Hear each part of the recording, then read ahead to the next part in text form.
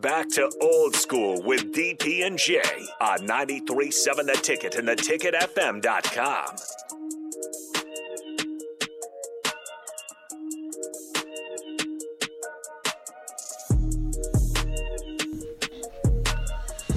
We are back. Short segment, man. This basketball thing is cutting into our knowledge time that we get to drop on these airways, man. So we got a quick minute here, quick 3 minutes before we get started on our weekend. All the Husker fans out there, I encourage everybody to, stay updated on Twitter and stuff to see obviously they're going to be heavy on social media. See if we get some commits out there and Husker baseball tonight. Go out and support.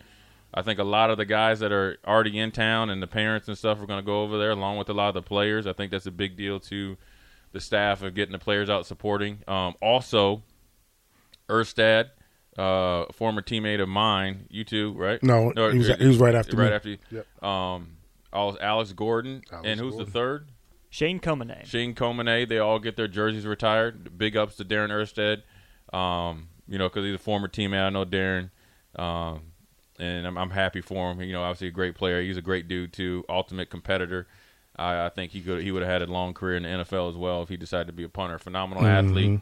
So for him and his family, I know his son Zach is pretty well. It's good for them to see their dad be recognized, and obviously hopefully it's a sellout crowd for the baseball game tonight. Nice weather. Very Sun's nice weather. out, so it's perfect. And big recruiting weekend. What else? Your picks for tonight. My picks for tonight. Let me see. Look, all right, tell me the game. Alabama. Oh, I'm going with San Diego State. Okay. I'm going with Bama. Princeton, Creighton. Man, mindset says I'm taking Creighton. Okay. Houston, Miami. Poof. See, this is the game. Miami's under the radar. Even though they're a 5 seed, I like their basketball program. They got some dogs. They actually have a former K-State player playing point guard for them. I'm going to go Houston, and here's why I'm going to go Houston. I think they've been consistent all year. What they showed me to come back is good.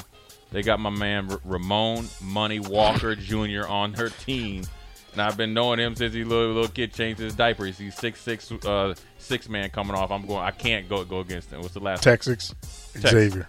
I hate even saying this. I hate even giving Texas kudos. Besides Alabama, I think in Gonzaga, I think that's the team that can win it. I'm going to pick Texas. Okay, I'm going to say Texas, Houston. I heard you. Forgive me, Creighton, but Princeton and Alabama. I like it. Princeton's tough.